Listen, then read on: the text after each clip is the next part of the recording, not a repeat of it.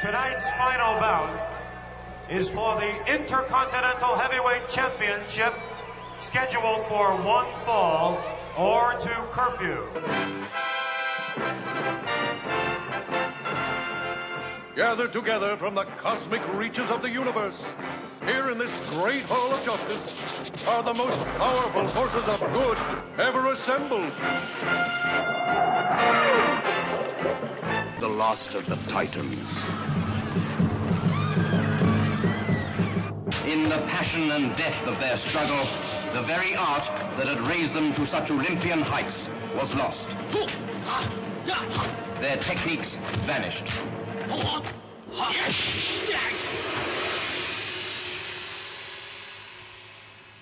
Referee giving instructions here to both principals, and this should be one whale of a match to wind up things here in Madison Square Garden. All right, fans of the Titans of Wrestling, if you're digging this show, you got to know that we've been doing them for a while. We've got an archive of shows that you're going to blow your mind.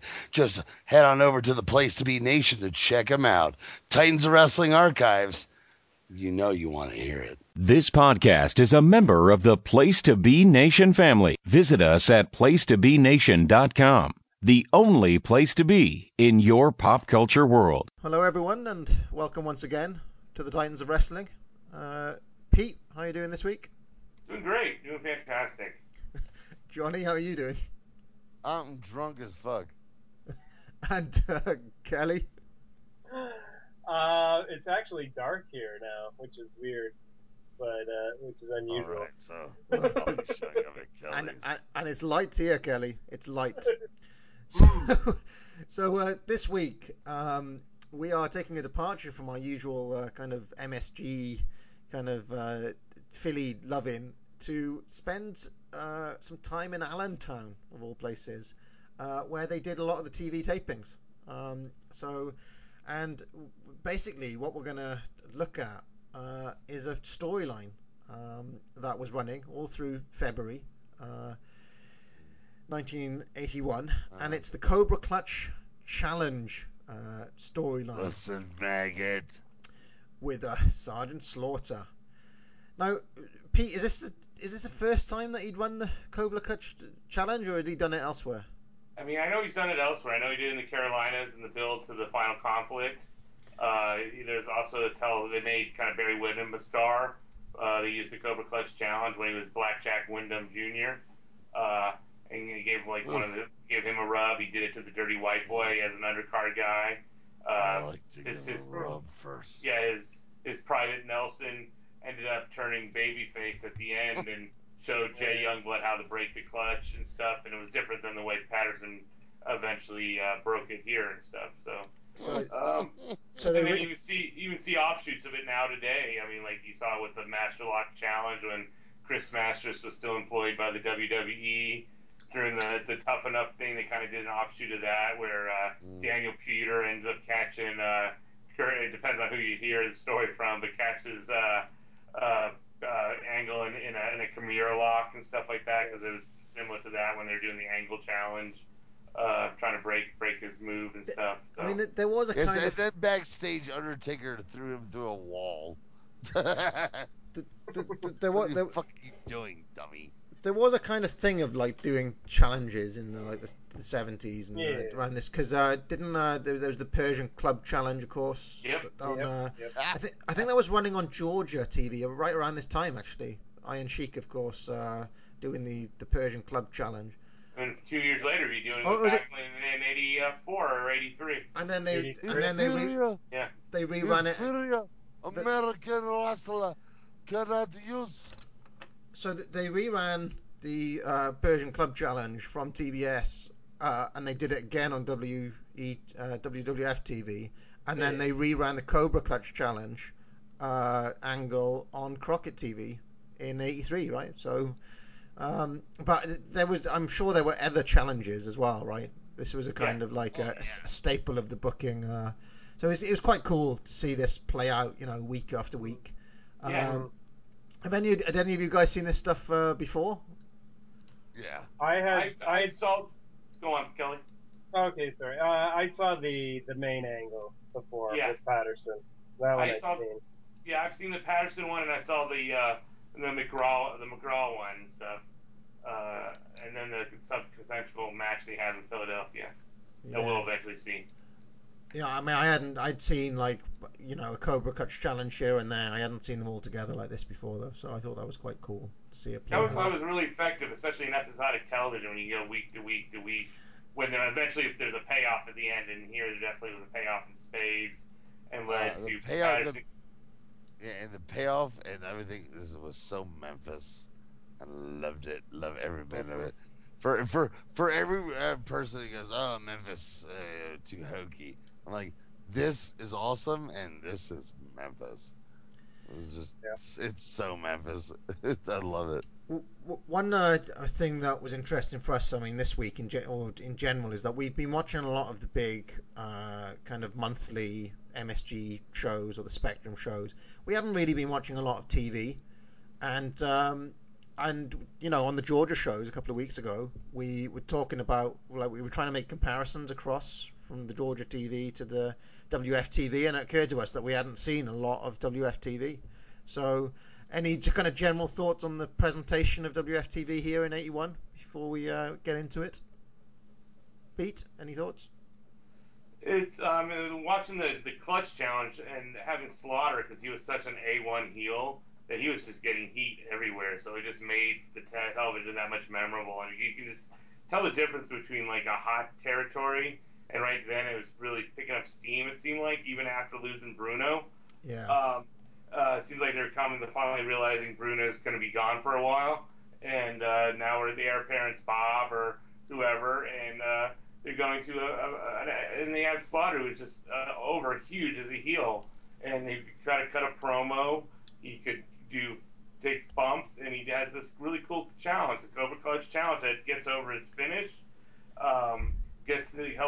Gives you another wrinkle of his character and stuff, and it made the television fresh as opposed to watching Central States or something where it was real, just not there. Or even Georgia seemed hot, but they were pretty much trying to do like we were just talking about how you present different angles in different things. They were pretty redoing the Freebird blinding angle with JOID from New Orleans and stuff. Yeah, but see, Georgia seemed hot. I mean, if you could go from like, if you happen to have cable at the time, living in the Northeast as I did, wrestling was meant to be boring except for these bursts of entertainment that made you go, hey, but you watched it every Saturday, and it was boring, and but there were some characters, and you'd hear about these live shows. Yeah, and Georgia was more hot-shotty too in the angles. And everything they else were shooting angles every week or every other week or whatever. Exactly. Now why? Or maybe a monthly angle or something. That builds weekly. My impression is that Vince Senior was very much a slow burn guy, whereas Georgia was basically seemed much more booked from week to week. That's what it seemed like to me. But they ran the same times it's like Vince Senior, like we have an audience, Vinny, and we have a connection. We're the biggest, and let's just keep it that way, okay? And down south, everyone's always like, well, how are we gonna fucking get over and do something that's gonna compete with the Georgia even had like, well, this promotion next door that's stealing this one, that one, boom, boom, boom, boom, boom. How are we gonna, compete here and there? And New York is, it was New York. And, but I mean, Vince Senior interests me because, he seems like a very conservative promoter. But if you think about it, he's a very masterful promoter. Like, he took Backlund, and he's like, right, well, I mean, you hear what Kevin Sullivan said. He took Backlund, and Eddie Graham said, you should probably take Kern, and you're going to struggle to get Backlund over. And he just made sure he was selling out MSG, etc. Like he knew his territory and he booked it to perfection. He had a pulse on it. He knew what he was doing. Yeah. Any thoughts about the TV, Kelly? And do you know why it was Allentown? Why Allentown? No, I'm not sure, because before Allentown, they filmed in Philadelphia, actually, at the Civic Center, if I'm not mistaken, for quite a Not few the years. Civic Center, sir. Yeah, no. I don't Oh think no, it it was was the the same. Philadelphia Arena, right? Philadelphia Arena. It could be then, maybe. I believe that's That's- where. Yeah. Because the Civic Center was a pretty big place. Yeah, it was the No, it wasn't. Philadelphia Arena. That's it. It wasn't. It felt like a big place in 1986, 87. It felt like this place was as big as the Spectrum. And no, it wasn't. It was Right. very small. Yeah, it was the Philadelphia Arena, and I don't really know. It did from what I've seen of the TV, it wasn't probably that much bigger than the Agricultural Hall in Allentown. I think it was just a convenient thing. It was in the territory. It was close. It was probably cheap or whatever place to run TV.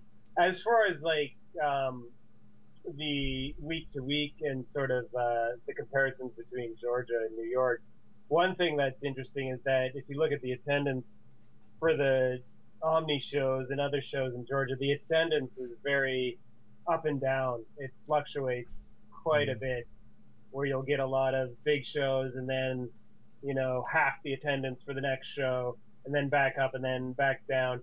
Whereas in New York and Madison Square Garden, it was very consistent.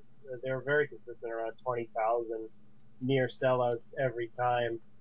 So maybe that speaks a bit towards the booking, the fast-paced booking. No, that speaks to me. You're at the Garden, baby. It's the top. That's true. I mean, there are a lot more people in New York than in Atlanta. Yeah, exactly. A lot more people to draw from. Yeah. With a lot more disposable income too, I think. But that too. That's true. Too. So but yeah, he did have like, but you got a lot of people like, what do you want to do tonight? What's going on at the Garden? Is it the Globetrotters? Let's go see the Globetrotters. Oh, it's wrestling. Let's go get to the wrestling matches.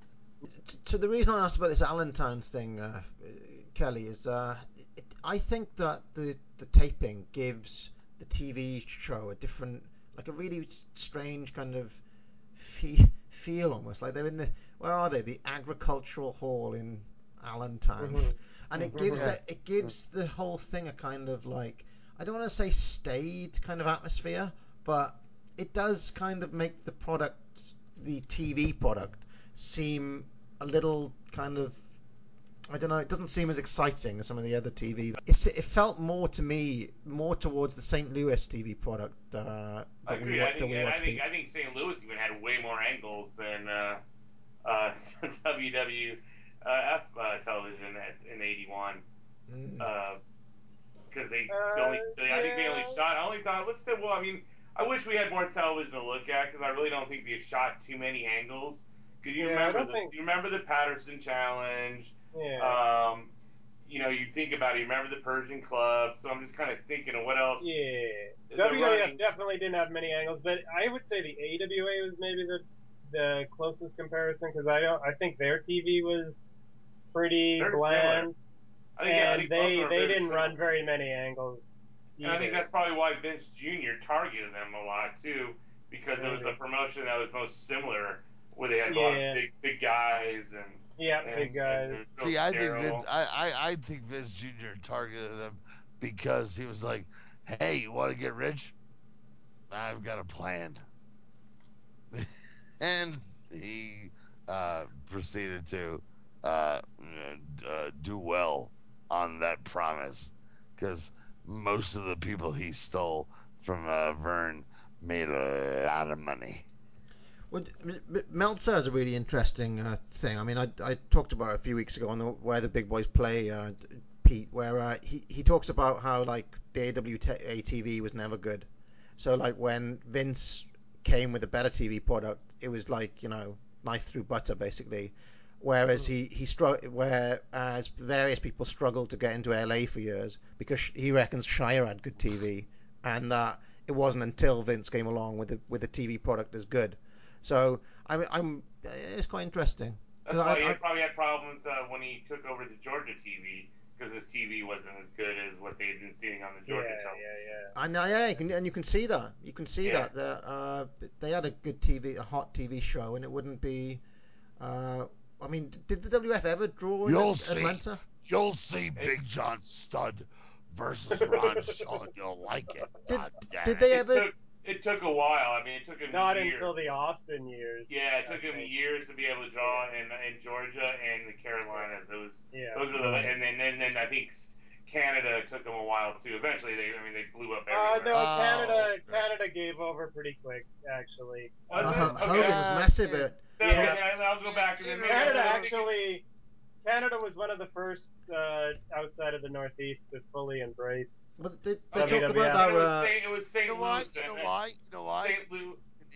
Because Canadians are nice.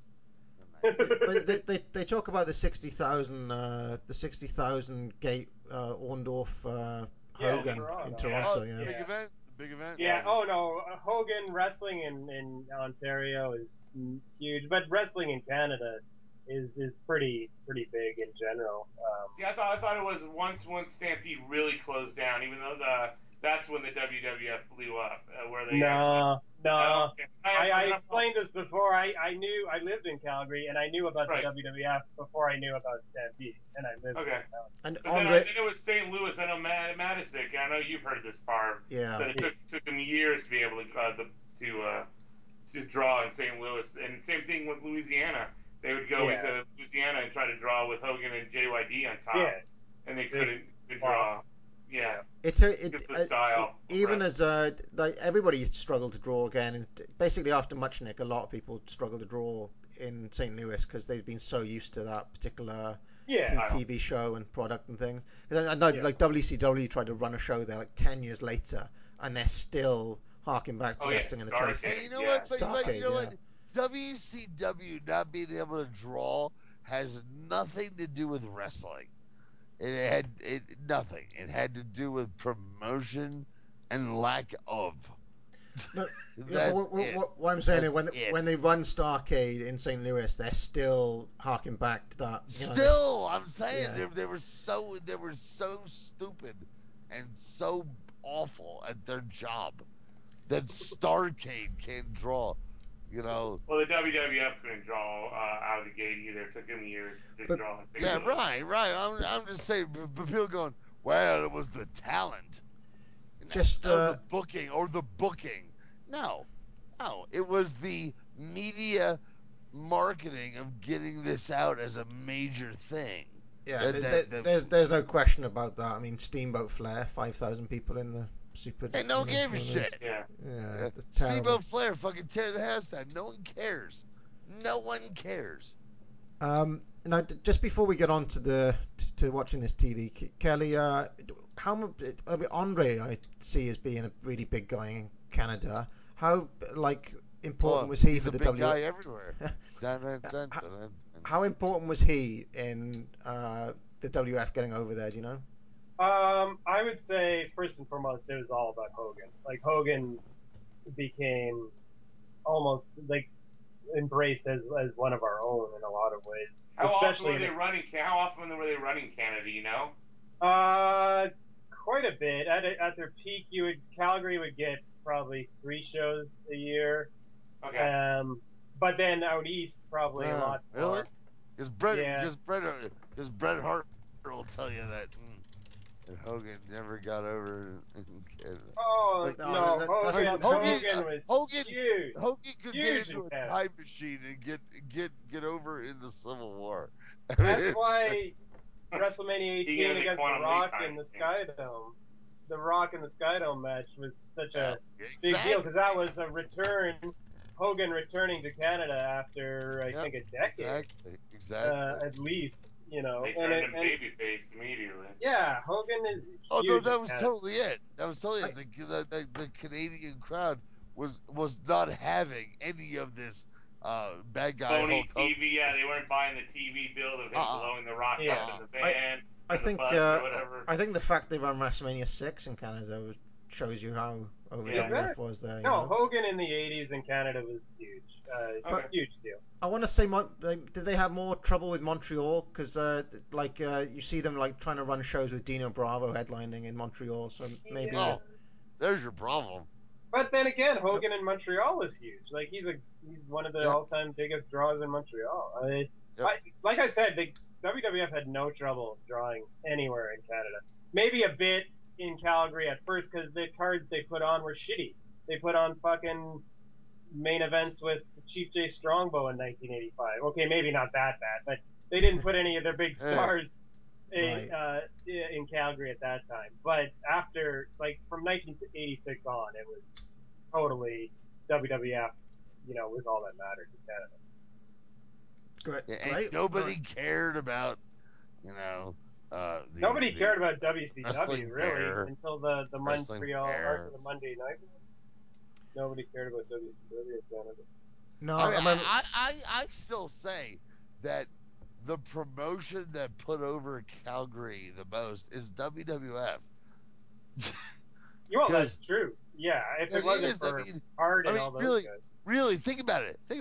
What other promotion did the WWF ever constantly put over as, well, if you wanted to be a wrestler, blah, blah, blah, blah, blah, you had to fucking be there. Yep. But that's it. No. They never said, you know what you need to do? You needed to be in Mid-South with Watts. Nope. You had to be in Memphis with Jarrett. Nope. Never happened. It was Stu Hart. It's basically Stu Hart they put over massively. Totally. Stu Hart. Because Stampede died totally with no fanfare at all, and at the end of the 80s, no one cared anymore. If it wasn't for Bret Hart, I like to think that's Vince's way of being like, well, I fucked Stu on the money, but I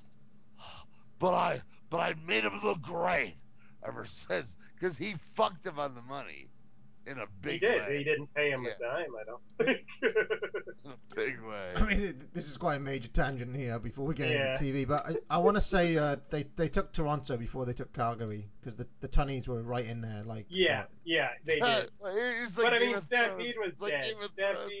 Stampede was dead when WWF came in. They'd lost their TV. I think they'd lost their arenas in Calgary. They were in big trouble. So. Steamboat was huge in Toronto for the Tunnies. And, Yep. Totally. That's the Maple Leaf promotion, 70s. Right? Yep. Toronto Maple Leaf Wrestling. A lot of the NWA guys. Crockett talent. Yeah, it was all Crockett guys in the late 70s, early 80s. I remember one of the funniest stories I read in the Observer back in the day when I was in high school, and the Observer was this mimeograph thing. It was a story about NWA going up to Canada. I don't remember where. And it was Dusty and Nikita versus the Horsemen. I believe Arn and Tully. And the crowd was so pro Horseman and anti Dusty that instead of them being like, well, fuck you, here's the act, they changed, and the Horsemen became baby faces. And Dusty and Nikita worked heel, like dastardly heels. Like, I take anything Dave says about Dusty with a grain of salt before '92 and stuff. He hates Dusty. He really does. I want because it's a compliment. I want this story to be true because I want the story of like Dusty and Nikita going, you know what? Fuck it. Let's be bad guys. And play up being bad guys while the Horsemen were being good guys. Yeah, I just love that. Now, I'm guessing that like the Toronto promotion, I think they got the Crockett Television. That's how they promoted their shows off Crockett TV. Yeah. I want to say there was an area of Canada that suddenly got the Crockett stuff, and for whatever reason they were up there. I want to say it's similar to me when I was living in Houston. We got Houston television where they throw like a match or two from the Sam Houston Coliseum, but it was like the Mid-South TV they'd show, but with mixed in with like a match or two from the Sam Houston Coliseum. To bring this back to WF though, I want to say Bruno worked up there some. Bruno was also over in Canada. He was a star in Toronto before he was a star anywhere else. Bruno can walk into a coffee shop and be over. Yeah. But he didn't roll in St. Louis, so I mean it's like Toronto has a huge Italian community. As a guy who grew up in St. Louis, let me say there's a huge Italian population in St. Louis. I've been to St. Louis, and I don't think I've ever seen as many Italian restaurants in my life as there are. St. Louis, besides New York, I think St. Louis has more Italian. It's got so many Italian restaurants. Yeah, it's ridiculous. Oh, they got me terrible. Well, of course, DiNucci was eating at one of them with so much many and times. That's why, and that's what made him go. You know what? I give up on life. This wrestling business has made me have to eat fucking Midwestern Italian food. So, if you're from the St. Louis area, I'll just remind you that the comments of Johnny Sorrow are not representative of all of the. Okay, well, if you are from the area, I dare you to come here and fuck with me.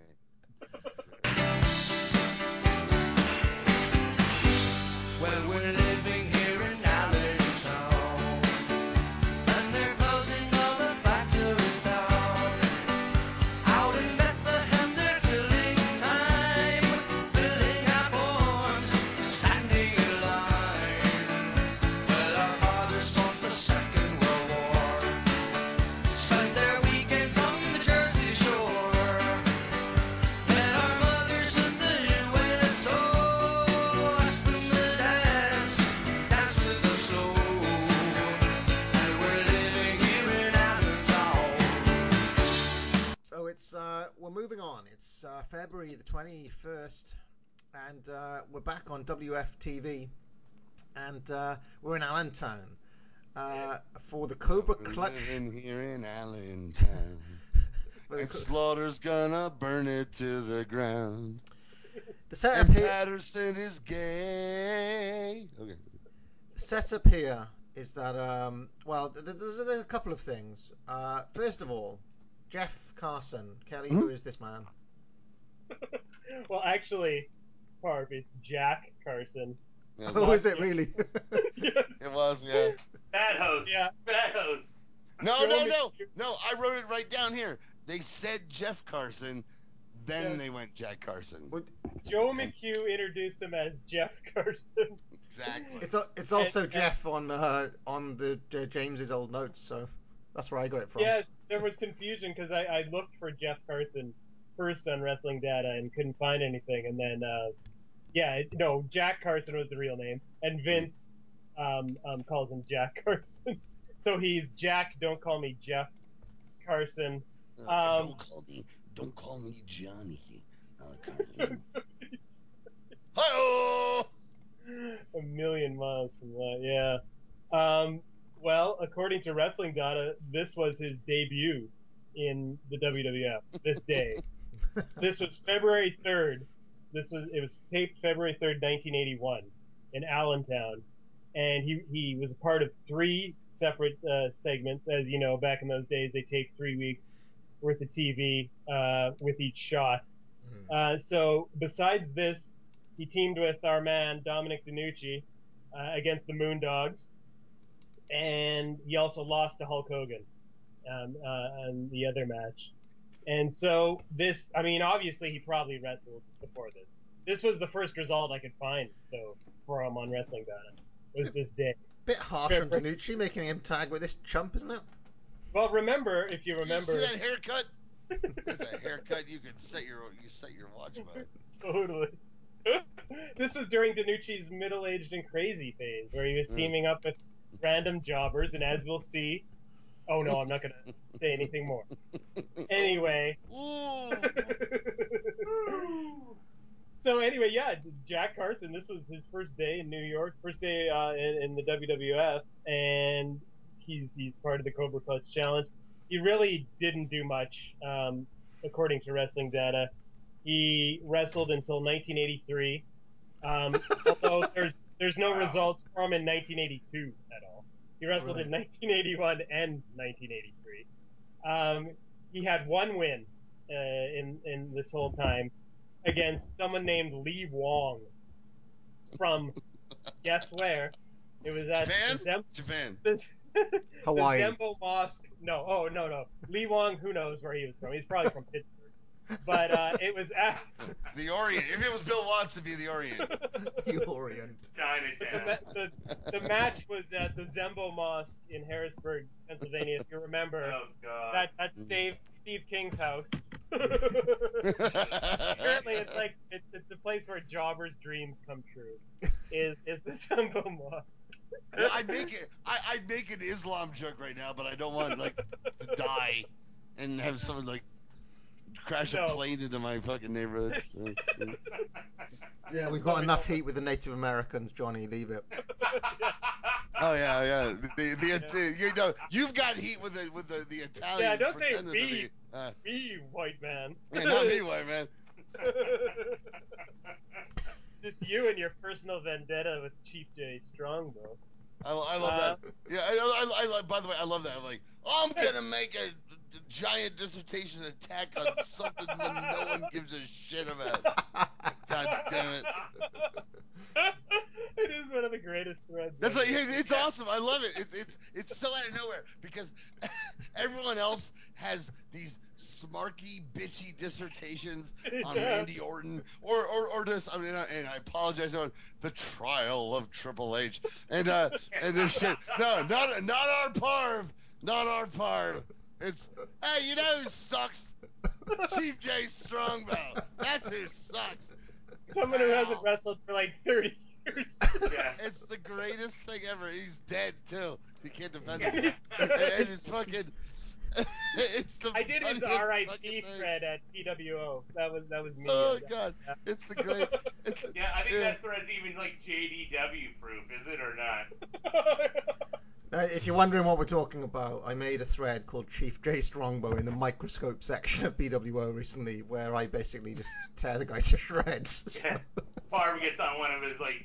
I love when Parv gets on the soapbox. It's the best. I almost started arguing about certain points because you really contradicted yourself a lot in there, and then I went, no. I'm not gonna bother. He's just, something's bothering him. He's blowing off steam. So. I'll say it on this. I don't understand how he ever got over. I know you don't understand, but here is your own stated disconnect. Your own stated.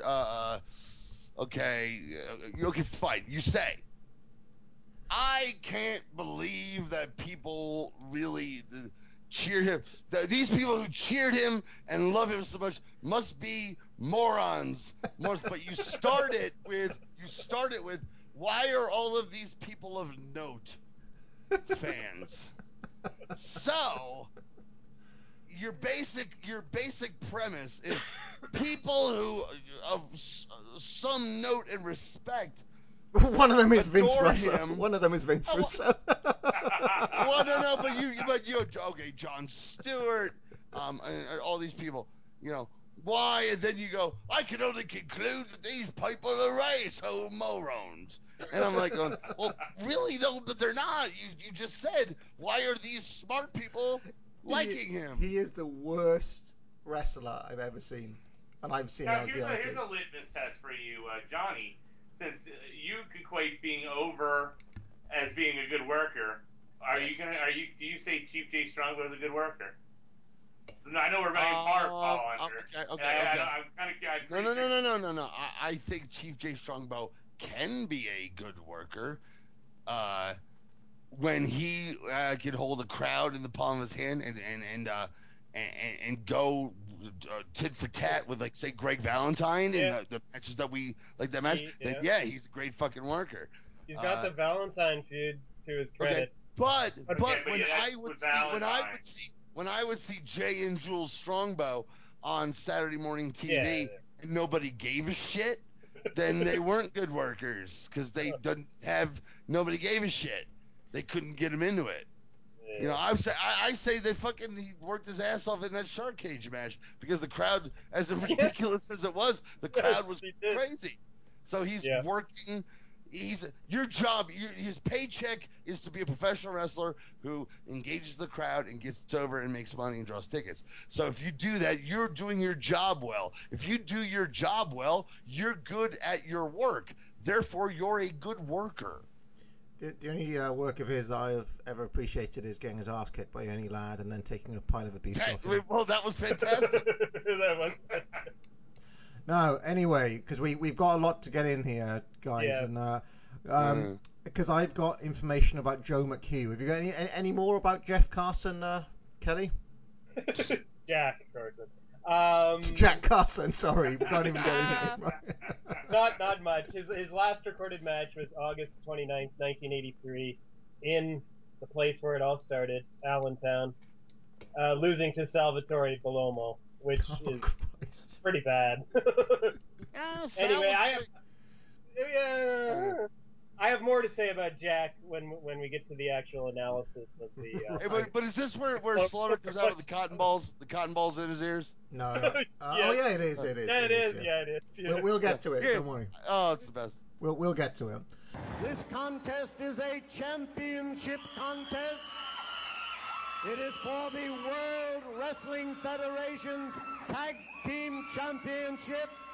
Introducing the challengers in the corner to my left, weighing in at a combined weight of 614 pounds. Here are the Moondogs. And just ready to step into the ring are the World Wrestling Federation's Tag Team Champions.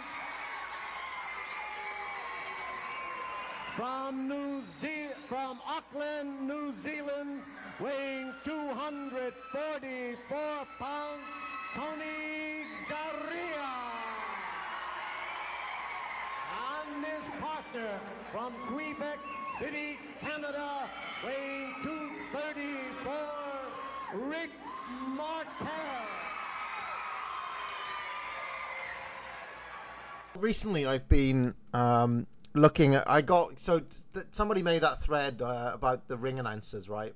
That we were talking about earlier, and literally all anybody said was Fink or Gary Michael Capetta, right? So I started looking at the career of Tom Miller. It got me interested, like who. There we go. I like Miller. Yeah, and you can go. I did proper research into like who the hell was Tom Miller. And apparently he was like a local celeb, a bit like Carl Rudman. He had a radio show, etc. And then it started getting me to wondering about our friend here, Joe McHugh. Who's one of the other few. So did Tom Miller go, the vastly popular Elvis Presley? Yeah, well, he was known as Truckin' Tom Miller, believe it or not. Truckin' Tom Miller. Yeah, and he had a radio show called Truckin' Tom where he played oldies records. And I found like an old Billboard newsletter thing from 1985 where they mentioned Truckin' Tom. So nice. Yeah, and he had a little bit of work as a play-by-play man, which I didn't know. In the late, he was commentating with George Scott. So there we go. Yeah, I mean, he mainly spent time in Greensboro. But anyway, so then I thought, well, Joe McHugh, he's another guy who we see quite a lot on this show. And if you're wondering which commentator, which ring announcer this is, it's the guy with the very slow voice. Okay. And as this match was starting, I was like, shit, how old is Joe McHugh? Because like he looked ancient in 1981, and indeed he was in fact 77 years old. He turned 80 in 1984, and I found an interview that he gave in a newspaper or something when he was 80. That's the year that he retired from WF and the Fink took over. So Howard Finkel took over TV tapings around that time, and obviously, like, McHugh was a Vince Senior guy, and Fink was very much a Vince Junior guy, right? So is that why they had the Fink doing the voiceovers that he was not good at first? Yeah, he was idiot. Yeah. So anyway, and the TV tapings took place at Allentown, and this guy was local to Allentown. He so here's his story. When he was 16 in 1920, he went into vaudeville and actually worked as a stand-up comedian. Vaudeville? Yeah, he did stand-up comedy all over the country, telling stories about crabgrass. Now, what is crabgrass? Crabgrass is a type. Really? But you know what? I was born in the wrong time. If I was born in the age of vaudeville, I'd be a fucking star because he made a career. Crabgrass is just of the dark green grass that grows in your yard. That's it's a weed that invades your yard and it's kind of a pain. And you go, goddamn crabgrass. That's it. There's other. If this guy made a comedic career, he's either a genius or people were so goddamn fucking dumb back then. God damn it! I need a time machine. Well, you may want to reconsider that, Johnny, when I'm about to tell you some of the conditions he had to work under. He said he told stories about crabgrass, mother-in-laws, and families. So he was Henny Youngman. He's Henny Youngman, okay. McHugh mentions, though, that you couldn't do anything off-color at all at these shows, and that you'd be fired from a nightclub for saying the word damn. So there's your career over, Johnny. You know, I can work clean. I worked in nursing homes for 23 years. Yeah, because they couldn't hear you. They couldn't hear what you were saying. Believe me. Why do you think I'm so loud?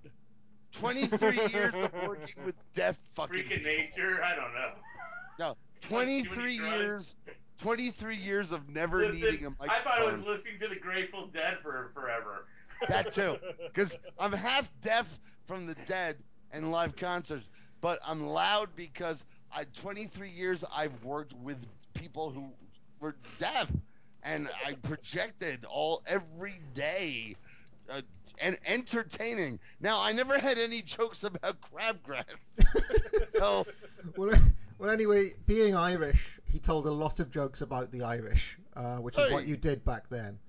But in 1928, he became a licensed ring announcer and a professional MC. He was from Allentown, which was a hub for boxing during this time period. And his brother, Terry McHugh, actually did some boxing himself. So this was McHugh's route into the boxing business. And he worked as a long time as a boxing announcer for basically, so from 1928 for 30 years.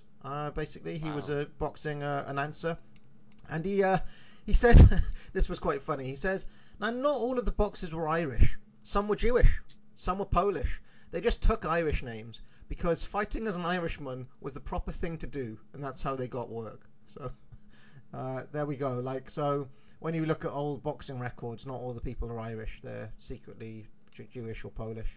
The black ones, especially. Well, I don't know if did they have maybe not in the 20s and 30s. I always think of Italian boxers from that period. I don't. No, there were a lot of Jewish boxers.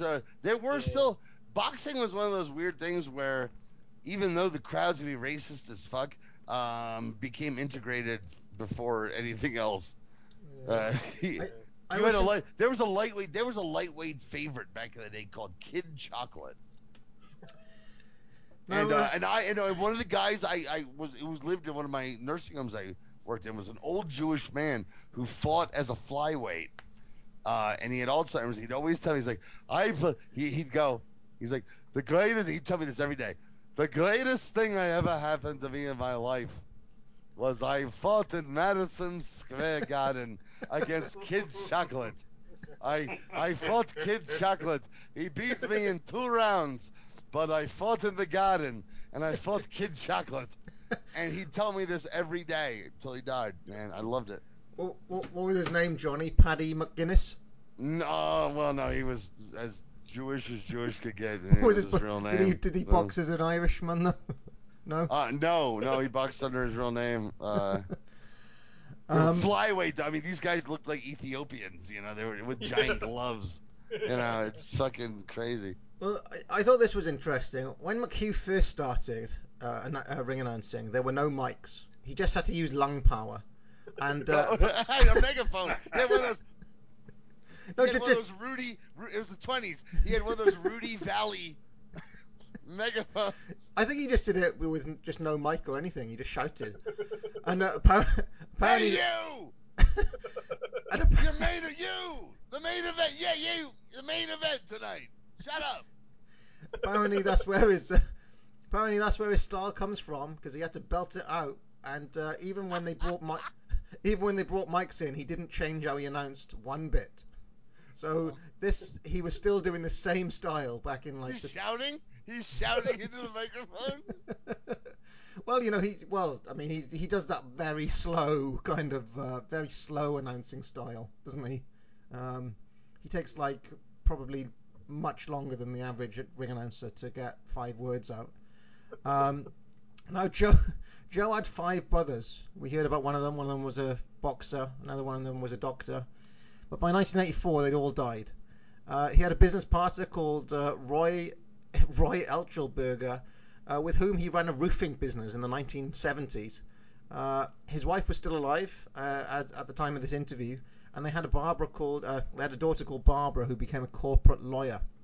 McHugh says that he makes new friends through TV, and this made me laugh. Ladies are always sending me cakes, he says. One little girl gave me a red carnation, and last Christmas someone sent him a frame with 18 beautiful pictures in it, and it just said, "From your friends in Connecticut," which I thought was nice. So anyway, that would be Linda McMahon. Right it would be Linda. Yeah. Well, I don't know why the ladies were sending him cakes though. It's a strange.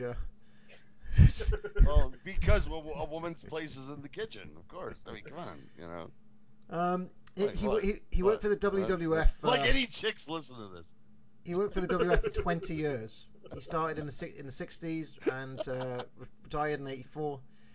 And he died in 84? No, he died in 1993. Okay. And even after he retired in 84 from the WWF, he continued announcing at places like Allentown Fair, at regional wrestling events. And there's a very late interview with him from 1991 where he's, announcing at this upcoming show. So, yeah, he worked basically almost until he was 90. So, nice. Awesome. There we go. Everything I could possibly find. Did say he was a gentleman. That is Joe McHugh. Great. So let's get to Slaughter and the Cotton Buds. Pete. Yeah, it was just tremendous. I mean, he comes out to the match where he's facing, what is it, Mike Shaw, or is it the Cobra Challenge with Carson? Jack Carson, baby.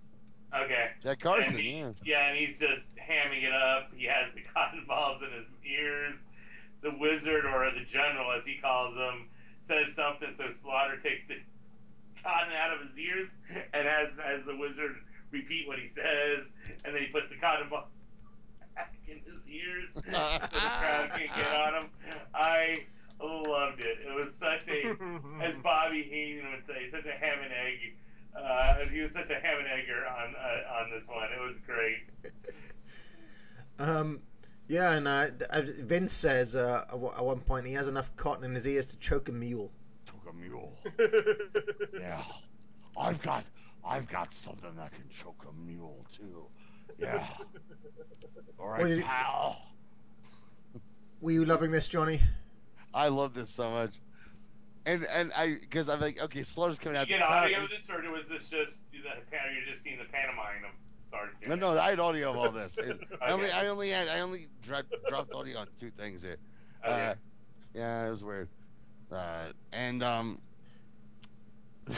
the crowd going, and this is the Allentown crowd, that hot and screaming and loud. I mean, that's not the Garden by any stretch. It's small. It's really small. Yeah, this is Disney MGM, like when you think about it, like WCW, sterile crowd, yeah. And boom, and they are just on top of Slaughter. It's awesome. And the cotton balls in the ears just crack together. It's like he's like, hey, Wizard, they're in my head. They're in my head, General. I got it, baby. if they're in your head, we'll just block out the sound. Oh, you're why I pay. That's why I pay you. You know, and then and it works for a minute, and then he takes it out. Oh, no. Oh, genius. And then Pat. It took me. Go back to what we said. It took because I didn't hear the Hanson interview. At first, I'm like, Bruno doesn't sound like Bruno. I mean, it's Bruno because his English is horrible, but it doesn't sound like Bruno. Oh wait, it's Pat. And he goes, it could because Vince says he's like a lot of people have been thinking about whether or not they're going to be able to break that hold, including one Pat Patterson, like in the third person, and then he said, well, and I'm like, was that Bruno? And that's a high pitched Bruno. And it took me a minute, I'm like, oh, he's okay, I get it now. And he goes, I never gave too much a thought on the hold. I'm sure if I gave a thought on the hold, I could figure it out. But I never really gave it too much thought, Vince. And but yet, it's the seeds are being sown. Yeah. Just a slow build. You don't see that. Like, I mean, I'm not saying you never see it, but like you look at like the big angle. Recently was the big Seth Rollins turn. They didn't plant a whole lot of seeds for it. All of a sudden, they won a big match pay-per-view. Well, that was good because that's a good surprise heel turn. Well, that's the thing is I think the bookers or the story writers have gotten ever since like the Monday Night Wars where they were just turning people left, like the Giant became a member of the NWO for no reason. I think they become over reliant on the surprise turn. Yeah, but with, real quick to go on, the Rollins stuff is explained very well. They explain it completely perfectly well, and it works. But yeah, but the Giant NWO. I'm in the NWO now, and now I'm not. Now I am again. And I think also like they don't see like they think now the fans are a little too sophisticated, as in they're a little too smart and stuff. Where they don't. I don't care. Put the little trail down. Let us follow it, and then see the turn. That makes it even better when you see it coming and stuff. Not when you see it coming months in advance, but right in step A. But when you get to step C or B or D, you start seeing it transform. I think that's perfectly acceptable and makes the payoff. Bam! It's there. Finally, you get it. Like you're waiting for it, and then they take you on that ride, and then you get it.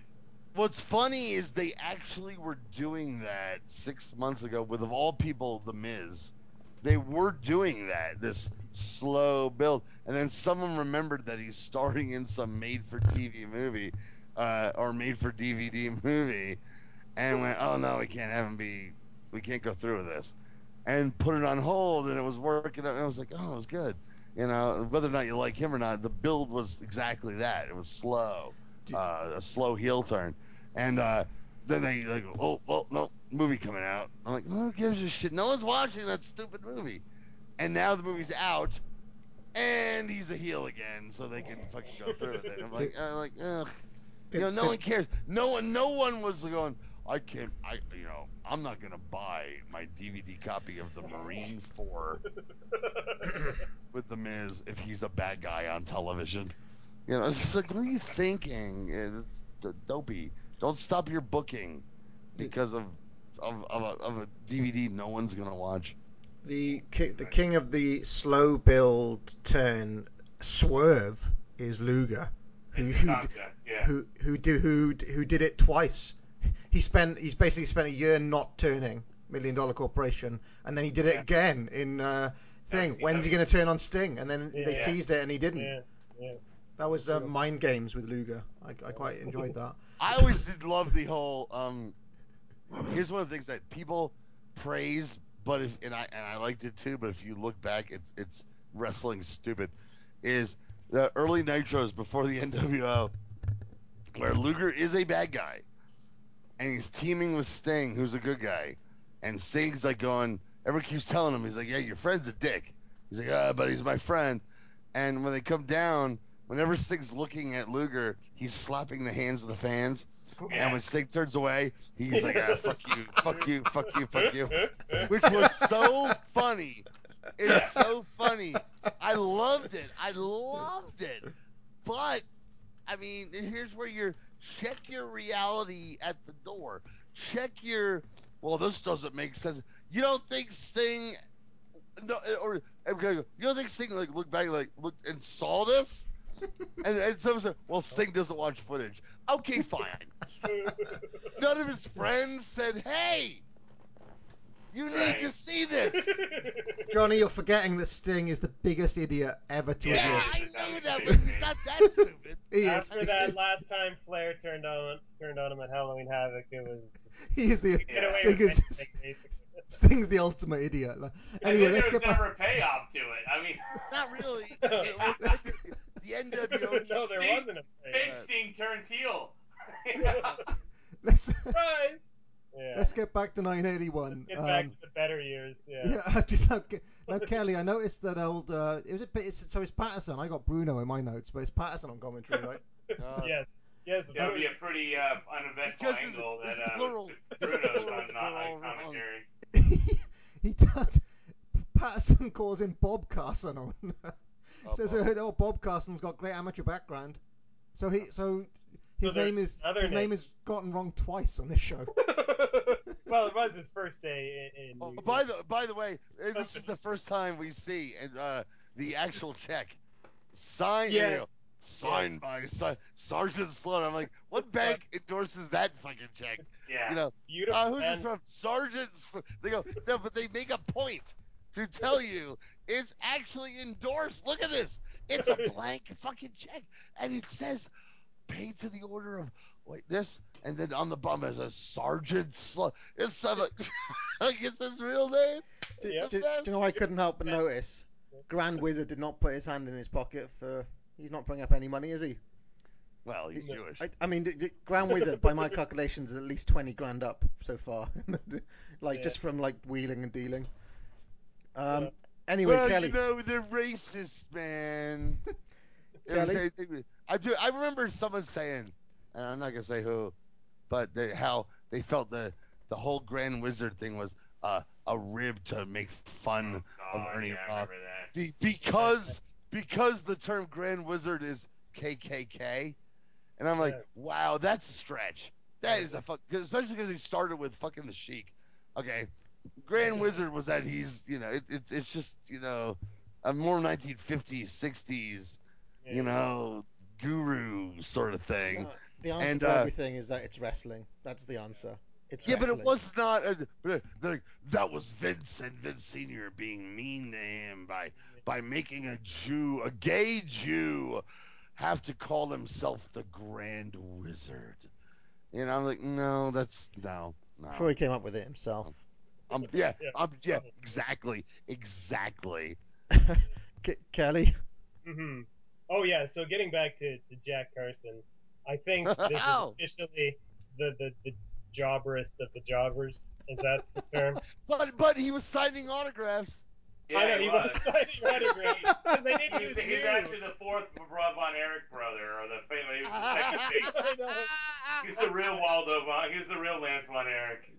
I wonder what that's fetching on eBay. He did have a Nazi haircut. Yeah. He had a nice haircut. He kind of looked like a mid-carder. That's the one thing that keeps him from being, I guess, the jobberist of the jobbers. Gym teacher. Yeah, he had an okay look. But, I mean, okay, so he's in the Cobra Clutch, and he barely puts up any resistance whatsoever.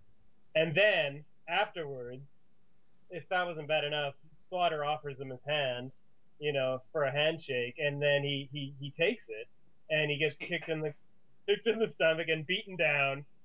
And the only saving grace for poor Jack Carson was that Gorilla Monsoon actually came to his aid. Mm-hmm. So at least Monsoon had his back. But otherwise, this was like an all-time jobber performance right here.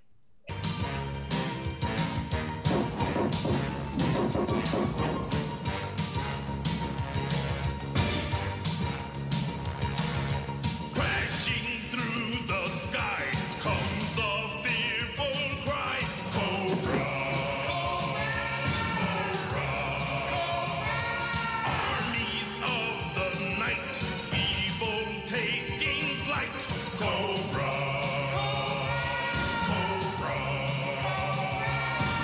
you mind if I segue into the bonus jobber squash match that we got out of all unadvertised, mind you. Yeah. From the original listings from I just want to hit on one thing real quick because I don't think we're explaining ourselves real well. All of us combined here is what we're doing right now. They're building to the Patterson Slaughter alley fight, and what's going on is Patterson's is one of the announcers with Vince, and Slaughter has been beating all jobbers in the on TV, local TV on a weekly basis in the Cobra Clutch Challenge, and they're trying to goad Patterson out. And they're offering them, each guy, both of them are the Wizard or the General, and Slaughter each offering $5,000 for Patterson to escape. So we're building to that big payoff angle. So I see we're talking about little bits and pieces, not really saying the build's looking really interesting. And so it's like a slow build into it and stuff where you're going on a weekly, really, just old school episodic television. Yeah, no, exactly. That's a good point, Pete. Yeah, no, that's good because I do have like sort of the history of this challenge. It started on TV. It started February 7th. And the one that will live in. No wait, no. Yes. So what we're watching today is February 21st. So the first week, the first guy to challenge or to take the challenge was someone named Mike Smith. May as well just say John Doe, basically. Yeah. Right. Introducing first Mike Smith. So he was actually the lowest. He's billed from the morgue. That's where he's billed from, the morgue. That's right. Yeah. This is why it's such another part of it being such a great angle is that it builds from like the lowest, scum of jobbers on the bottom. And he works his way up the ladder slowly. As we'll see. That's the classic. It's a classic gimmick. The whole who can get out of my hold, and it always starts with winos that they found in an alley, and then it ends up with Tony Atlas going, or something. It's great. Yeah, and Slaughter did it here. We saw him do it in the Carolinas. Yeah. Because that's how they made Barry Windham, if I'm not mistaken, or Barry Windham, or Bob, was it Blackjack Mulligan Jr. at the time, and stuff. Yeah. And so you see these. We always talk about how it's like there's no such thing as new ideas in wrestling. It's how you present it, and then the character's able to get it over and stuff. Yeah, of course. No, it's great, but it's great to see the build. So yeah, Mike Smith was the first. The unpredictable Johnny Rods got a turn in the chair and failed. In the chair. Hey, by the way, real quick, man, let me just add this in. I was just listening to Dreamer on Austin's podcast. Not only was Johnny Rods one of Vince Senior and Junior's most trusted jobbers who can make people look good, he was one of their shooters. And he trained Vince Russo. Yeah. Let me tell you, bro. According to Russo, anyway, that's what he got trained by IM. Yeah. Carry on. Apparently, he was also one of the. He was one of the shooters they had there. He would lose. Yeah, of course, he'd lose all the time. But if someone needed to get stretched, they'd put him in with rods. Very unpredictable. He's very unpredictable. Because you predict you're gonna beat this jobber in 2 minutes, and instead he's got his knee in the back of your neck, going, "You ever gonna do that again? No? Okay, fine. We can do this the easy way, or we can do this the hard way, or the unpredictable way." Yeah. So Rods had a turn in the chair, and then it was Jack Carson's turn. And so anyway, we got a bonus a squash match here with Slaughter against Ron Shaw, who I've prepared a bio for. Parv, should I go into this or? Yeah, do it. Who's Ron Shaw? Who's Ron Shaw? Okay, so his career was, longer than Jack Carson's. He actually debuted in 1980, May 27th for the WWF to be exact, in Allentown, of course, losing to Mr. USA Tony Atlas. And looking at his career, he pretty much was a TV guy almost exclusively, it seemed. A lot of Allentown matches. He defeated Jack Carson August 3rd, 1981, in Wildwood, New Jersey, for one of his few wins. Was that close to your neck of the woods, Johnny? Wildwood is a small mid-level town by the shore that a lot of people go down to the shore to, but it's considered kind of small town. No. It got seedy because of Atlantic City. It's about 20 minutes south of Atlantic City. Okay. And but it's a wonderful place to go down to the beach and see. Like you go down to the beach and see Ted DiBiase and Andre the Giant, bore you for 40 minutes. The same thing. Great, man. Anyway, so Shaw was in the WWF for a good 5-6 years, actually, just exclusively as a jobber. His most famous match is probably against David Sammartino in the Philadelphia Spectrum in 1985. I think we brought this up. Oh, right. Yeah. Where he actually beats David Sammartino clean with a bear hug submission finish.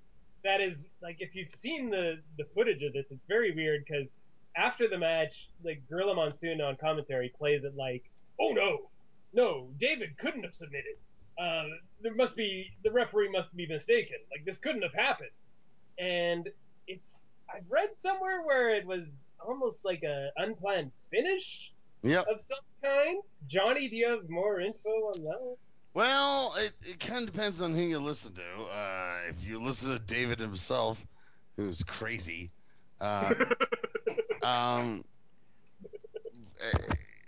basically it was okay, you're gone. Yeah, you're done. You're out of here. A bit of a screw. A bit of a screw job. He kept wrestling for them for. Because you still get a paycheck, man. You're not gonna give up a fucking paycheck, but you're big fucking. You're the Spectrum, right there. That's in the midst of just the height. David Sammartino said Ron Shaw beats him. I wasn't at that show, but I could have been. I wish I had been. It's weird. Why would he lose that match? Like, if it was booked that way, I don't understand. It's just you're out of the door. We don't want you, and you're gonna lose, and you're gonna lose to this jobber guy who's been here forever. And it doesn't mean Ron Shaw's gonna get a push, not at all. It just means you're done. You lose to Ron Shaw. That's it. But there must have been a change of heart somewhere because David Sammartino kept working for them. No, I mean, he kept working, but how many major markets did he work after? All right, okay, good point. Yeah, maybe this was his the death of him as a push guy. Sort of yeah, thing. that's. I even think the Prism was still on at the time. Maybe. Yeah, it was because it's Prism footage. I've seen it. Exactly. Okay, it's televised. I mean, it was televised. Yeah, that's what I'm talking about. It's his last thing, and Yeah. in front of one of their second biggest market. Did Bruno gone? When did Bruno? No, Bruno was still there. That's because Bruno and David had their own issues. That's true. The drugs and all that. It's probably pretty complicated. But it's still kind of strange. It's soap opera bullshit that we shouldn't get into. So. The strangest thing is the way Monsoon reacts after. Yeah. No way did he submit. No way. No, he totally. Well, you know what? Because Monsoon had power, and he could say whatever the fuck he wants, and he was probably just like, I don't want to bury Bruno's kid. Yeah. I'm not gonna. Maybe true. Monsoon was the booker for Philly still in '85, I believe. Oh, okay. Well, there you go. Well. Yeah, maybe. But then. Yeah, but he. That match. Yeah. It's strange. Very strange. Anyways, so I thought I'd note that because otherwise, Ron Shaw's career was pretty unnotable. It No. ended in 6. Yeah. Of course, it's unnotable. You're doing a bio for him. He had giant underpants. I do the bios of the unnotable guys, though. Yeah, that's what I'm saying. It goes hand in hand. Kelly Bio means bum. So let me put this out to you, because a guy Ron Shaw's size, and he wasn't terrible, Oh, could he, you think he probably, it was just one of those guys who's like, I can make a comfortable living doing jobs in the biggest game in town, or I could go on the road and be a monster, but have to work harder, and travel all over the fucking world, I'm gonna bring that up because looking at his career, it looks like I'm guessing he probably had like a real job where he stayed. I think it was in Baltimore because at the end it seemed like he was exclusively like in the Baltimore area. So he had a real job, and he wrestled on the weekends or whatever. Kind of like Pete Doherty, if you remember, he had a real job where he drove all over the place because he was passionate about wrestling. So it was probably that sort of thing. Because he had a somewhat decent look. Like he wasn't a total, bottom of the rung jobber type. Hey, you know what's funny? You said real job. The difference between the old age and the new age there, or at least one of them here, is that back then you're saying like these guys go, well, I wrestled on the weekends, but I had a real job. A lot of guys who are going to wrestling schools now and everything go, they call, if you dare to have a real job, that's your mark job. Your real job is to be a wrestler. Another distinction between the generations. yes, that's why wrestling has lost its way, I think, in a lot of ways. But no, I mean that was about it. Ron Shaw, it was done, or his career was done in 1986. So this isn't the Ron Shaw who was one of the executioners in Crockett. Maybe because he did wrestle for Crockett right at the end, but I didn't see any of that. Oh, okay. But it could have been, These records are they're kind of spotty. There's a lot of inconsistencies and stuff. Now, on the subject of complete, bottom of the barrel scum jobbers, right? I did stumble on something the other day that made me laugh my ass off. Because in front of him while he's walking to work. Like some of these, like some of the jobbers had very minimal training. Like they'd been trained a couple of times and they're like straight on TV type thing. Yeah. And the most amazing one I've ever seen, Ken Patera versus Judo Joe Black. If you haven't seen that, it's the funniest thing I've ever seen, because the guy is just completely awful, and he's like wearing like a judo outfit, and the way he takes bumps and things, it's the most comical. It's just incredible. It's incredible. So Ken Patera versus Judo Joe Black. Watch that if you've never seen it, because it's fantastic. Carry on. Yeah, I think that's about it for Shaw, and the match was just a squash, of course. Oh, but Harv, you may want to describe the post match of this squash match, because it involves your boy Joe McHugh. What happened? Remind me. Slaughter goes into business for himself and like attacks McHugh. And then McHugh gets up in his face and starts trying to fight back. So Sergeant Slaughter pushes Joe McHugh, and Joe McHugh's like, well, real life, I ain't scared of you, fucker, and I'm a bad motherfucker myself, and fuck you, huh? Fuck you. Yeah. And Vince covers it with, he was like, well, Joe McHugh, he was a great gentleman. Well, it looked like he was trying to put the Cobra Clutch on him, actually. But it's like he was fucking with him, and McHugh's like, you don't fuck with me, pal. Yeah. If McHugh took a bump, he'd die instantly. 77 years old. I mean, he just like, and the guy, he looks about 87. So then like a minute, like after he gets separated, then McHugh realizes, Jesus, I just got up into this giant's. And then he looks like he wants to shit his pants now at this point, because now he's like, fuck, what am I doing? I thought he came off like a fucking man, and he was just like, I don't give a fuck, dude. Fuck you, pal. Yeah, but then the announcers started egging him on, and then he starts getting all fired up again. Well, yeah, because then it became fucking part of the act. Yeah. But for a second there, he was kind of just like, "Don't you put your hands on me, you cocksucker! Do you know who I am? I'm Joe McHugh. Yeah. One phone call, you're done in this city. You're done. Fuck yeah. You do not mess with McHugh in Allentown. Yeah, and Wizard broke character, and he's like laughing his ass off. Or you see him trying not to break up, and Wizard's just laughing and stuff. Joe McHugh is the godfather of Allentown. He's his real name is Q something. They just say Joe McHugh. You don't want to fuck with Joey McHugh, you know. He runs the shit here in Allentown. Okay. And Slaughter tries to save a little face and goes, "Wizard or General, should I rip him a new one?" And the Wizard's like, "Nah." It was just so bad. I want to say this is the most that anybody's talked about Joe McHugh in podcast history. Ever. No, not just podcast. They didn't talk about him. Is he dead? Yeah, oh yeah, he died in '93. Yeah, they didn't talk about Johnny has Parv memory. You just did the bio on him.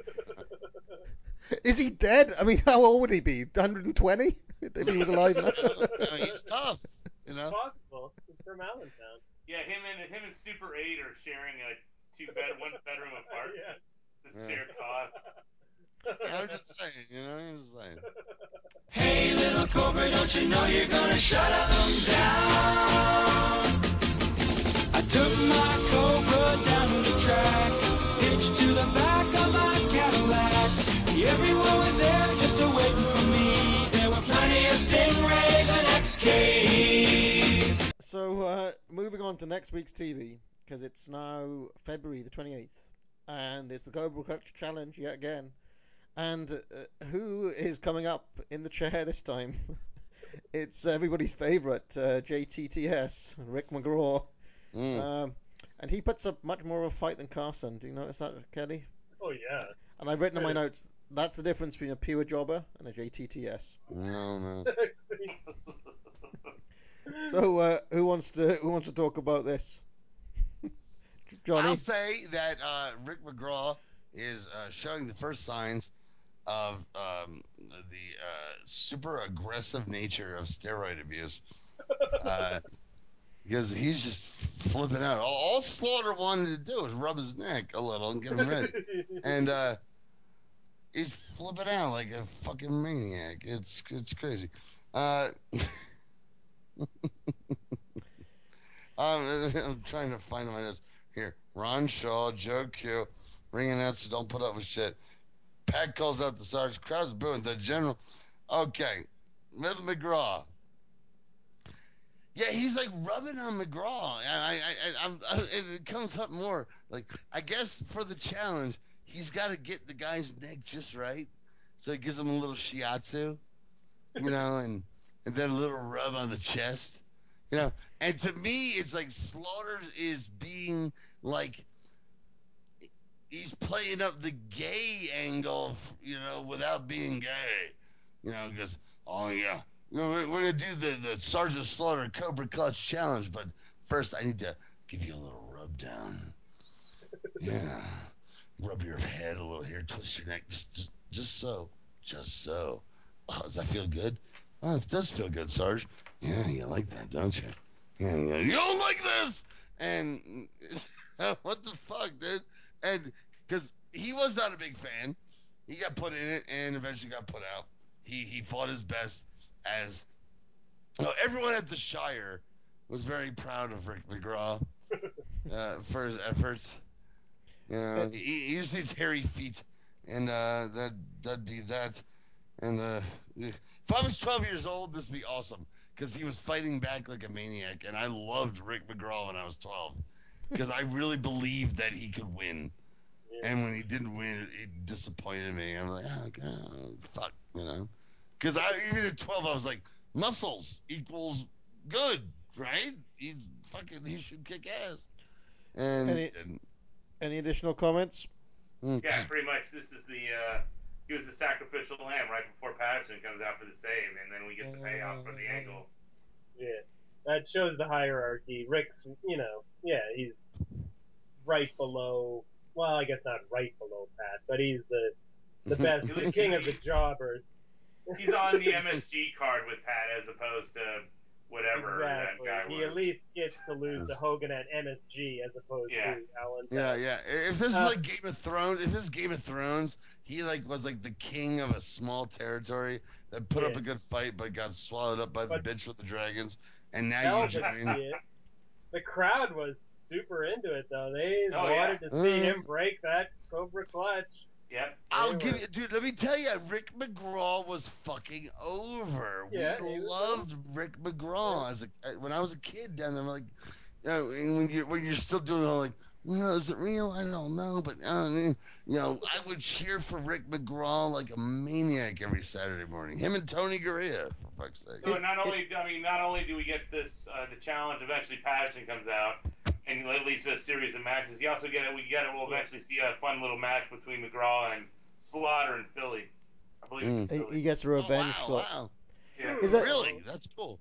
So the next match on this TV, we get another match from this TV show. It's Stan Hansen taking on Steve King, your favorite Kelly. Now, there's a tremendous exchange during the commentary during this match. Yeah. Because Vince says that Steve King is a feisty little fella. And then Patterson takes over Bruno's mantle of burying jobbers. He says, well, I guess when you take enough punishment, you got to do something about it. Yeah. So it's like he basically just says this guy is terrible. So well, he should. You take all this much punishment, Vince. You should do something, but he did it, but he did too late. It's not good.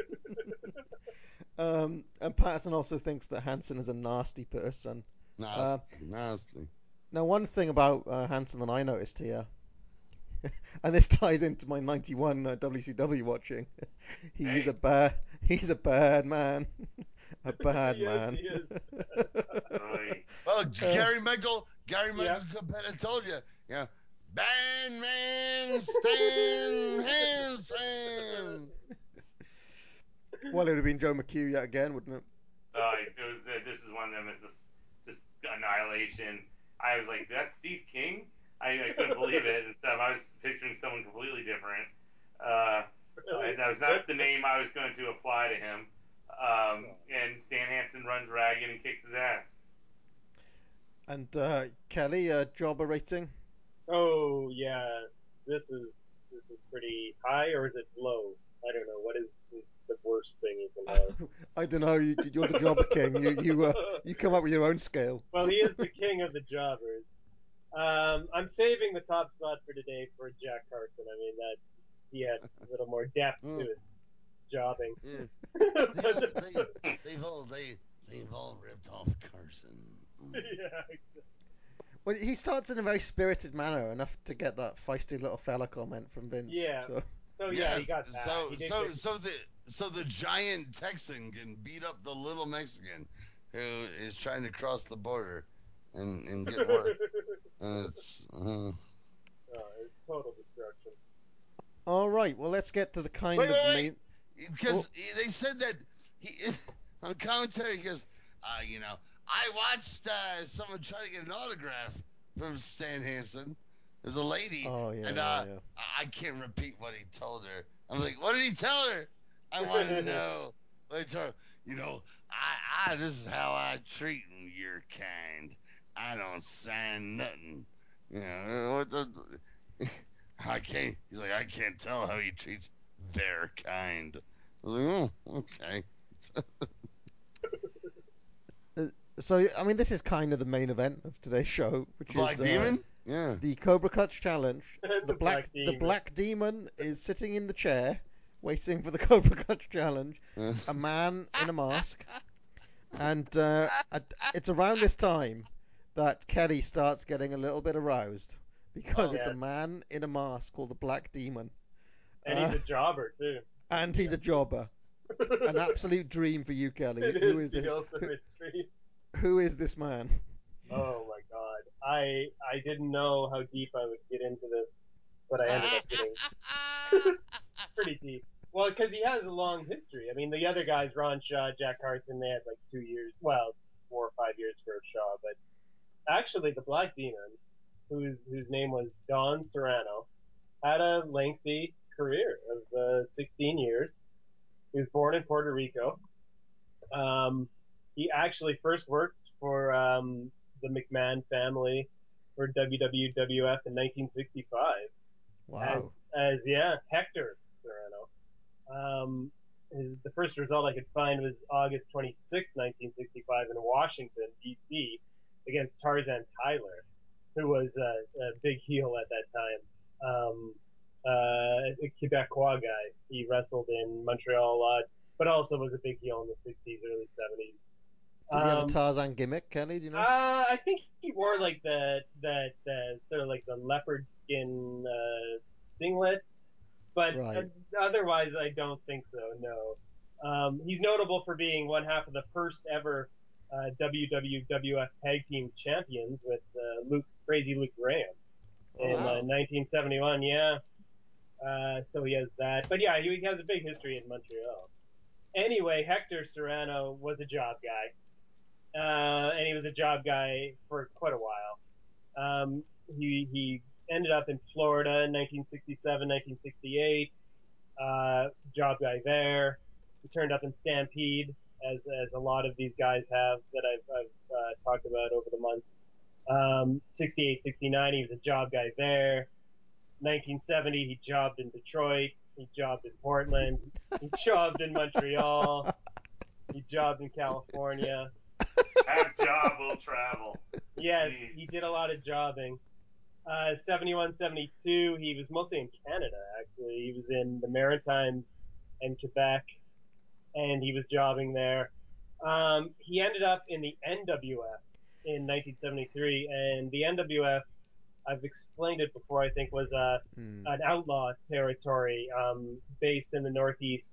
Cleveland and Buffalo were the two main cities. A lot of big stars wrestled for the NWF. And here, this was where Serrano actually was pushed for the first time.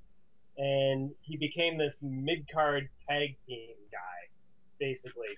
And he would do this for most of the 70s. Mostly a babyface, it looked like. Babyface tag wrestler, mid-card tag guy. And in the NWF, he wrestled a lot against the Love Brothers. And I thought, well, you know, the Love Brothers are tailor-made for Titans of Wrestling. I have to bring these guys up. I don't know if you've heard of them before. You probably have come across their name. No, really? The Love Brothers? I have. Johnny's heard of the Love Brothers. Basically, of course, they were baby. they were two Canadians, but they played hippies. And at that time, late 60s, early 70s, that made them total heels. With the wrestling fans of the day, of course. And we're those people who aren't gonna fight back, baby. They were Hartford and Reginald Love. And they mostly wrestled. What a dumb hippie name, too. It's like, you know, we want it's how out of touch people were. Okay, hippie heels is a great idea. In the late 60s, early 70s. But you give them Reginald and what?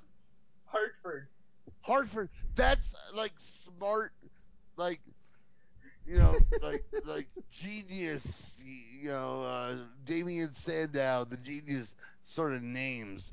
You know, it's like, because they couldn't figure it out. They're like, these hippies think they're so much smarter than us. We'll give them this name and shit. And they should like Moonbeam.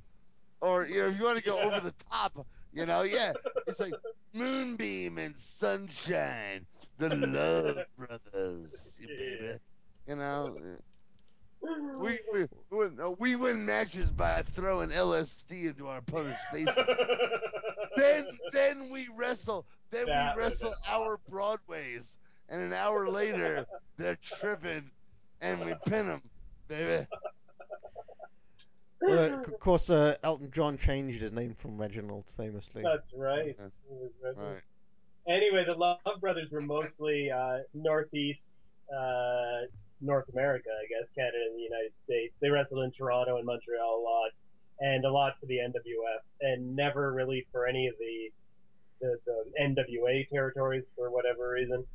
But I love the heel hippie gimmick. That's totally something I totally love. What's funny right now in NXT, they have a heel hippie. Yeah. Yeah, Tyler. Oh God, not Tyler Breeze. No, I can't remember his name.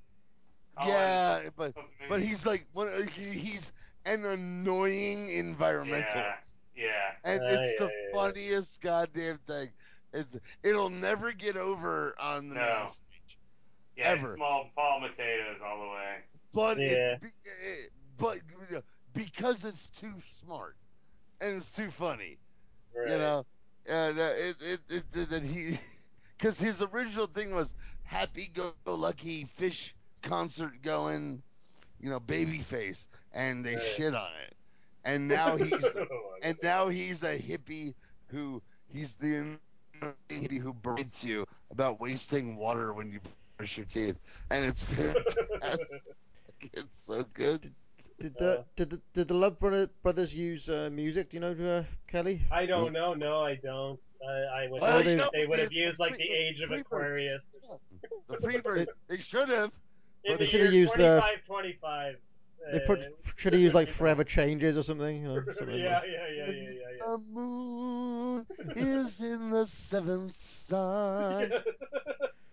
They should have come out to fucking hair. That's awesome. But I hope they did.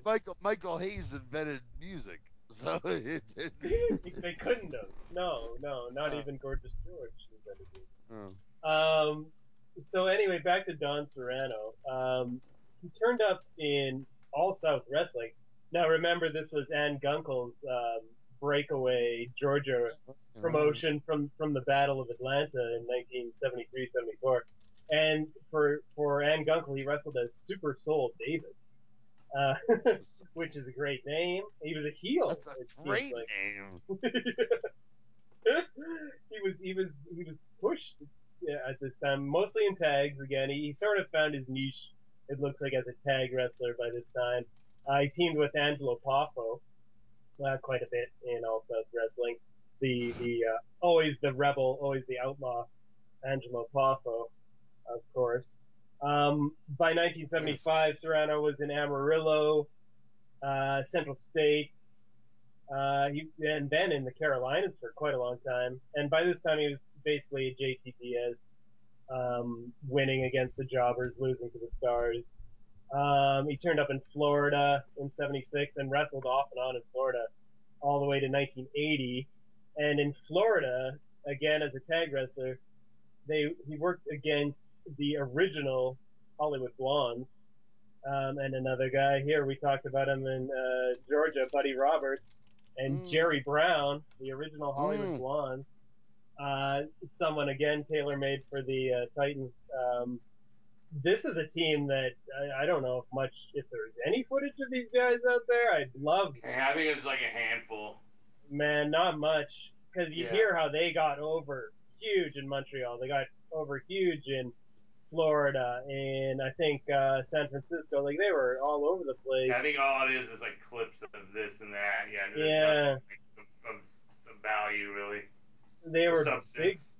Yeah, but they were big stars at one time in the '70s. He teamed with Don Serrano. Teamed with Raul Mata quite a lot in Florida. Someone that you brought up, Parv, on DWO recently. Yeah, I saw a bit. He was apparently quite over in Florida there, Raul Mata. Yeah, I don't know much about him at all. No, he one of the random guys who came up in that footage. Yeah. So by this time, Serrano was in the South pretty much exclusively.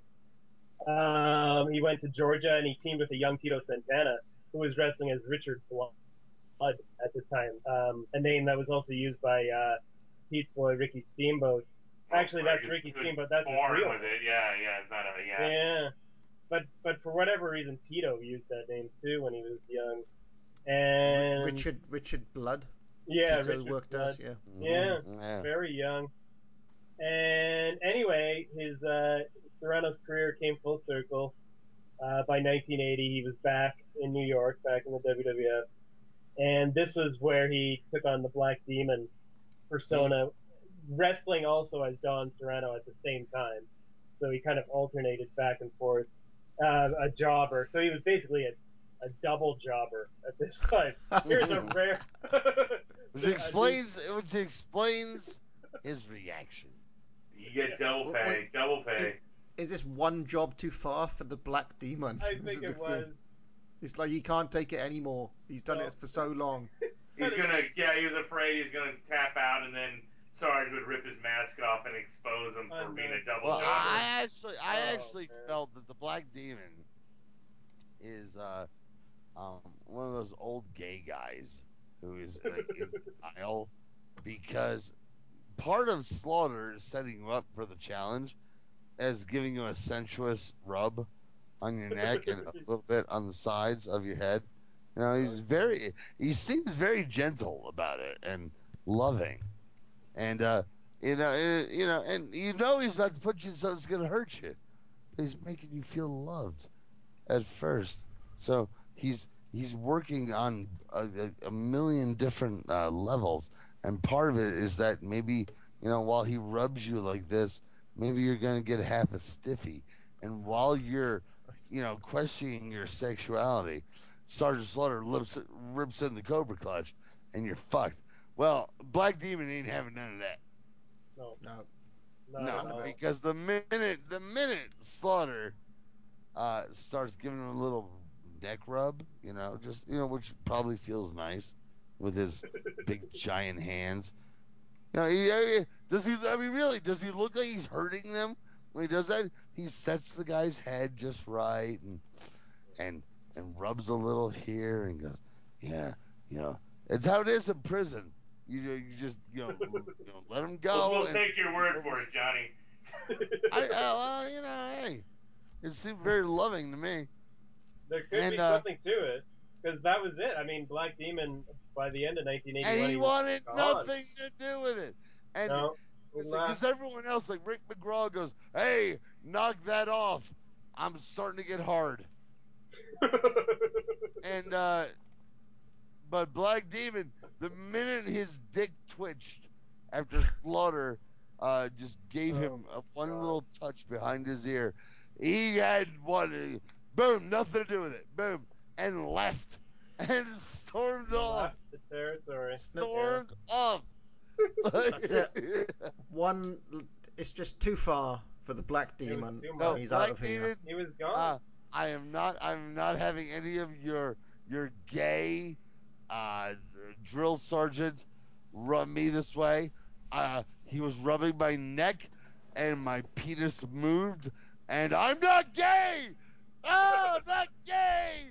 And he ran away, and he's gay. Before we get off the subject of the career of the Black Demon, it was just occurred to me that the Love Brothers, they should have really come out to songs by the band Spirit, especially from that album, The 12 Dreams of Dr. Sardonicus. No, because Spirit was so good. I think that would have Nature's Way. That would be the one. Come out to Nature's Way. No. Norman Greenbaum. Going up to the Spirit in the sky. Yeah. That's where I'm going when I die. They could be Jesus freak hippie healed. Oh no, what's that song from Sweet Charity? That song, Come to Daddy. Yeah. Oh shit. Right. So what happens now? Well, Pat Patterson. Slaughter's calling him out again. He's yellow, Patterson. He's yellow, just like you. And Patterson is pretty pissed off now, and he wants to take the challenge himself. He's still, he's dressed for commentary. He's got his shirt and his jacket on, but he takes them off, and he's Middle Asian crazy, Pat Patterson, because he's in his gay. Well, I mean, he's the one person who wants this challenge, so maybe this is what you've been working towards, Johnny. I like that the Black Demon had a mask that looked like fucking Al Jolson. Mammy. Mammy. Oh, pin me, Mammy. I got pinned in the middle of the ring. I like the idea of the way that Vince was working this on commentary, because he was like, yeah, this is the veteran. He studied this hold and he's figured out the escape. Yeah. And basically, like, so Slaughter gets Patterson in the Cobra Clutch, and he figures out a way of getting out of it, using all of his many years as a veteran. And the grand master plan, the grand tactics, consists of basically powering out of the hold. Kicking off the top. No, it was kicking the turnbuckle. Oh, kicking it. Yeah, he kicked the turnbuckle. He tried to power out, and then he kicked the turnbuckle. And Nobody escaped. else tried that. You know, that's fantastic tactics. Hey, nobody else tried it. And then what happens is that Slaughter now gets one of the wooden chairs and throws Dick Worley out of the ring, and he nails Patterson with a chair, and he gets the Cobra Clutch back on Patterson, and Worley is pissed. Worley, like, he even throws a couple of forearms here. Worley, a couple of like stiff. Worley, a couple of working punches on Slaughter's back. I would have liked Slaughter to put a fucking shoot fucking Cobra Clutch on Worley. Yeah. And now the cavalry arrive. It's Dominic DeNucci, Tony Garea, Rick Martel, all of the Titans, like the Titans All-Stars are here to save Pat Patterson. I want to know, who do you hate Strongbow more than Johnny hates Worley? I mean, I don't know. That's a contest. No, because Worley can be good. But Parv just, he hates the fact that something he doesn't understand is very popular, and when he can't grasp that, it makes him into Hannibal Lecter. It's why I love you, brother. Come on, we're on the home straight here. I'm going to take us take us home, Parv. Take us home. Take us home, bud. So what happens now? Oh. What happens now is that Dominic DeNucci gets the chair. Patterson has been busted open, and DeNucci now nails Sarge with the chair. With this being WE 24/7, they censor the chair shots, and we get a cutaway to the Allentown crowd. The slow motion Allentown crowd. Slow motion Allentown 1981 crowd cutaways here from WE 24/7 crew. So clearly these shots by DeNucci were so hardcore that we weren't allowed to see them. It was blood. No, it was blood. That's why. Well, there was. Then they showed the blood. They showed us the blood. They showed us Patterson. Because they're not good. Parv's right. The chair shots were too hardcore, man. No, they're not good at their job. Is what? Really? I'm serious. I was reading about this back because this is like from 6 years ago when they first were putting stuff up on 24/7, and the people in charge, they go, what do we censor when we don't? And blood, no, here we do, but here we don't. And, chair shots here, but not here, and that's why it's like suddenly. That's why there's suddenly like slow motion shots of the crowd, and like, what the fuck? They just didn't know what they were doing. Final thoughts on the Cobra Clutch Challenge angle, Kelly? Oh, awesome. It just, this had everything. If you take it all together with the initial challenges, the cotton stuffed in Slaughter's ears, the jobbers, Rick McGraw almost breaking it but failing, the continual challenges by Sarge onto Pat, upping the stakes money wise. Then you get this one finally. Then you have the Black Demon. Oh fuck! I mean, a masked jobber out of nowhere. That's great. It just adds to it. Who wants nothing to do? And yeah, and he's perfect because he's a heel, right? He's a chicken shit. He leaves. He's not gonna stick around. And then we get Pat fired up finally. Sarge slaps him. That was the final straw. Pat takes off his jacket, shirt, sits down. He's like, "Fuck this! Yeah, we're gonna get on with this challenge, motherfucker." If anyone's slapping me, they better be half naked. And then Pat just does everything to get out of it, and he's about to get out of it. He's powering out, and Sarge has to resort to the low blow to prevent him from truly escaping. But the crowd popped like they thought he broke it. And if you notice this, a kid fucking runs ringside and is like right by the ring, and a cop comes and grabs the kid and takes him away. Like shit was crazy. Like the crowd was going nuts. And then we have the babyface. You're wanted for rape. You're wanted for rape, young sir. and Dom has the van on the back of his jacket. It says the van. I don't know why. It says the van. I've replayed this numerous times. Yes, that was of all the things I watched. The band? Wait, the no, band? it's the van. He is Dominic the Van DiNucci. The van. Spell it. Can you spell that, Kelly? The van, like Vancouver, like van, like the V-A-N. That means V-A-N. That means he drives the van that where all the jobbers are on to get from town to town. That must be it. Well, this must have capped it all off for you, Kelly. Like I a didn't know, DiNucci. and then with the chair, like Dom taking charge of things with the chair, yeah, hardcore, like against Hossein the Arab. Remember that match? That was crazy. Dom, continuity. He's middle-aged and crazy. He's hardcore. He's middle-aged and ineffective. He's middle-aged and ineffective. Okay. He's something. But anyways, and then the blood too brings in it, another side to it, and it's just like I said in my notes, license to print money is what this angle did, because that's what it is. This feud is hot coming up. This was one of the best things we've seen, I think, so far on Titans. This is up there with the Bruno Larry angle, in my opinion. I'm with Kelly. It's okay. It's as good as an example of the WWF working a crowd for a slow built studio angle as Bruno Larry. It does not hold the same emotional. No, yeah, it's not as personal. It's not as personal. Yes, no, but what personal. That was family, right? This is different, but it's still just as dramatic. Oh, it's awesome! It's awesome. I'm just. You can tell Slaughter was getting pushed because he got a storyline. How many guys even got storylines? Yeah, major angle. I think this is a great angle. I really don't think we gave it the respect it really deserved, because it's really, just tremendous and stuff, and trying to get it over to everyone listening and stuff.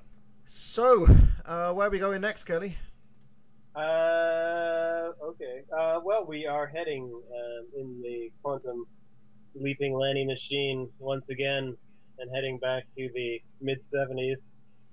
Or am I supposed to do the the preview for the Cobra Clutch Challenge, or what? No, we can do all that we can do all that in the same take, if that makes any sense. Okay. We'll do like the top and tail. So let's just. Okay, so I'm doing the Cobra preview coming for the out Cobra Clutch Challenge first. No, we're coming out with a Cobra Clutch Challenge show into the next show. Okay, so the 70s. Okay. All right, yeah, next time we are heading back into the Quantum Leaping Landing Machine to 1975. And yes, we're going to go to Madison Square Garden as, the footage sort of dictates at the time. And we're going to see Bruno Sammartino and Spiros Arion round 2 of their feud. Spiros Arion. Yes, I believe a Texas death match, if I'm not mistaken. And we have, I think, a 5 or 6. Been to Texas? No, not me. Close to New York. 5 or 6 matches in total from the show. It's March 1975. Some of them may be challenging to get through. I believe Butcher Vachon versus Chief J Strongbow is on the docket. Yeah. It's the main event in the arena, Jess. Fuck shit. Yeah. It's going to be fun, though. And I think part of the show is actually up on the network, if that helps anything. Okay, yeah. So I mean, it's partially available. We will illuminate the footage with our great commentary as always. And yes, so that's next time on Titans of Wrestling. Check it out.